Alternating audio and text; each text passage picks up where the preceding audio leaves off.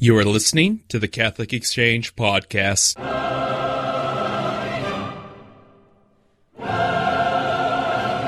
Good afternoon and welcome to the Catholic Exchange Podcast. This is Michael Litchens with you once more, coming to you from the studios of Sophia Institute Press. And today I have a special article from Stephen Beale. This is a follow-up to his article last week, and you could read both on CatholicExchange.com. Stephen usually does like to do his own podcast, but he's been very busy with grad work, so I'm going to take over for him. And today we are talking about Mary shows us when haste can be a good thing. Like I said, this is a follow-up to Mary, the empire builder of last week. So, let's begin. Mary shows us when haste can be a good thing. By Stephen Beale. There seems to be no shortage of old proverbs and well-worn sayings about the perils of hurrying through things, but haste is exactly how Mary is described in Luke 1:39, as she heads out to visit her cousin Elizabeth. Did Mary rush into things? Far from it. Instead, Mary, who by the way led a sinless life, shows us the way in which haste can be a good thing. Consider exactly what Mary was hurrying towards in the visitation account. On a natural level, this is a woman who wanted to share the joy of an unexpected pregnancy with her cousin. Though Luke does not say it, presumably Mary also came to help out Elizabeth in the final months of her pregnancy. But something more than this seems afoot. Mary, we are told, remained with Elizabeth 3 months, as we see in Luke 1:56. Surely she could have waited a little bit and taken things a bit slower on her journey to Elizabeth. What was it that she really made her rush?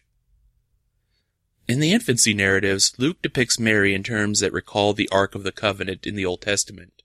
A few examples. Mary arose and went, just as David did in 2 Samuel, to get the Ark, and David's mixture of joy and fear in receiving the Ark is closely mirrored in the joyful leap of the unborn John the Baptist and the first cry of Elizabeth when Mary arrives. For more, see The Truth of Christmas by French Catholic theologian René Laurentin. In the Old Testament, the Ark signified the presence of God. It is fitting that Luke thought of Mary in the same way, as the mother of the unborn God incarnate. She too brought the presence of God to others. On a supernatural level, this is what Mary was hurrying to do in the visitation. Even before Jesus was born, she was in haste to share his divine presence with others. In this context, her haste was not a waste. To paraphrase one of those old proverbs, but in fact, was virtuous. In fact, the persistent and unhesitating pursuit of some good was once formerly known as the virtue of diligence. The Gospel of Luke suggests that other Christians ought to emulate Mary's example of holy haste. The Greek verb form of haste, spouedo, occurs 3 times in Luke.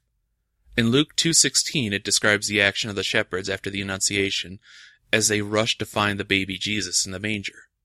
The other 2 instances of the verb are in the story of Jesus and his short of stature tax collector who had to climb the tree to see Jesus in Luke 19. Here's the exchange recorded in verses 5 and 6 of the Douay-Rheims version. And when Jesus was come to the place, looking up he saw him and said to him, Zacchaeus, make haste, and come down, for this day I must abide in thy house. And he made haste, and came down, and received him with joy. Unlike the story of Mary, these last 2 stories involve individuals who are hurrying to encounter Christ. Of course, both stories are instructive for us. Certainly, like Mary, we are to, as far as possible in us and through the grace of God, hurry to bring the joyful presence of God to others. And may we also, like the tree-scrambling tax collector, hurry to Jesus and receive his presence with joy. That again was from Stephen Beale. Stephen is a freelance writer based in Providence. He's published every Monday here at CatholicExchange.com. Stephen also converted to the Catholic Church several years ago. He's been at it for a long while. He studies theology down in Providence and is a great addition to the Catholic Exchange team. We're always happy to have him. Otherwise, look for his articles every Monday. You can go to CatholicExchange.com and find other articles. We have an article from Constance Hull about St. Justin the Martyr, whose feast was yesterday, June 1st. There is also a final article from Benjamin Mann as he moves on to the next phase of his life. And, of course, Archbishop Martinez and How to Cope with God in Your Loneliness. Take a look, read them, subscribe to CatholicExchange.com. Otherwise, I hope you all are having a good week. God love you. Have a wonderful day.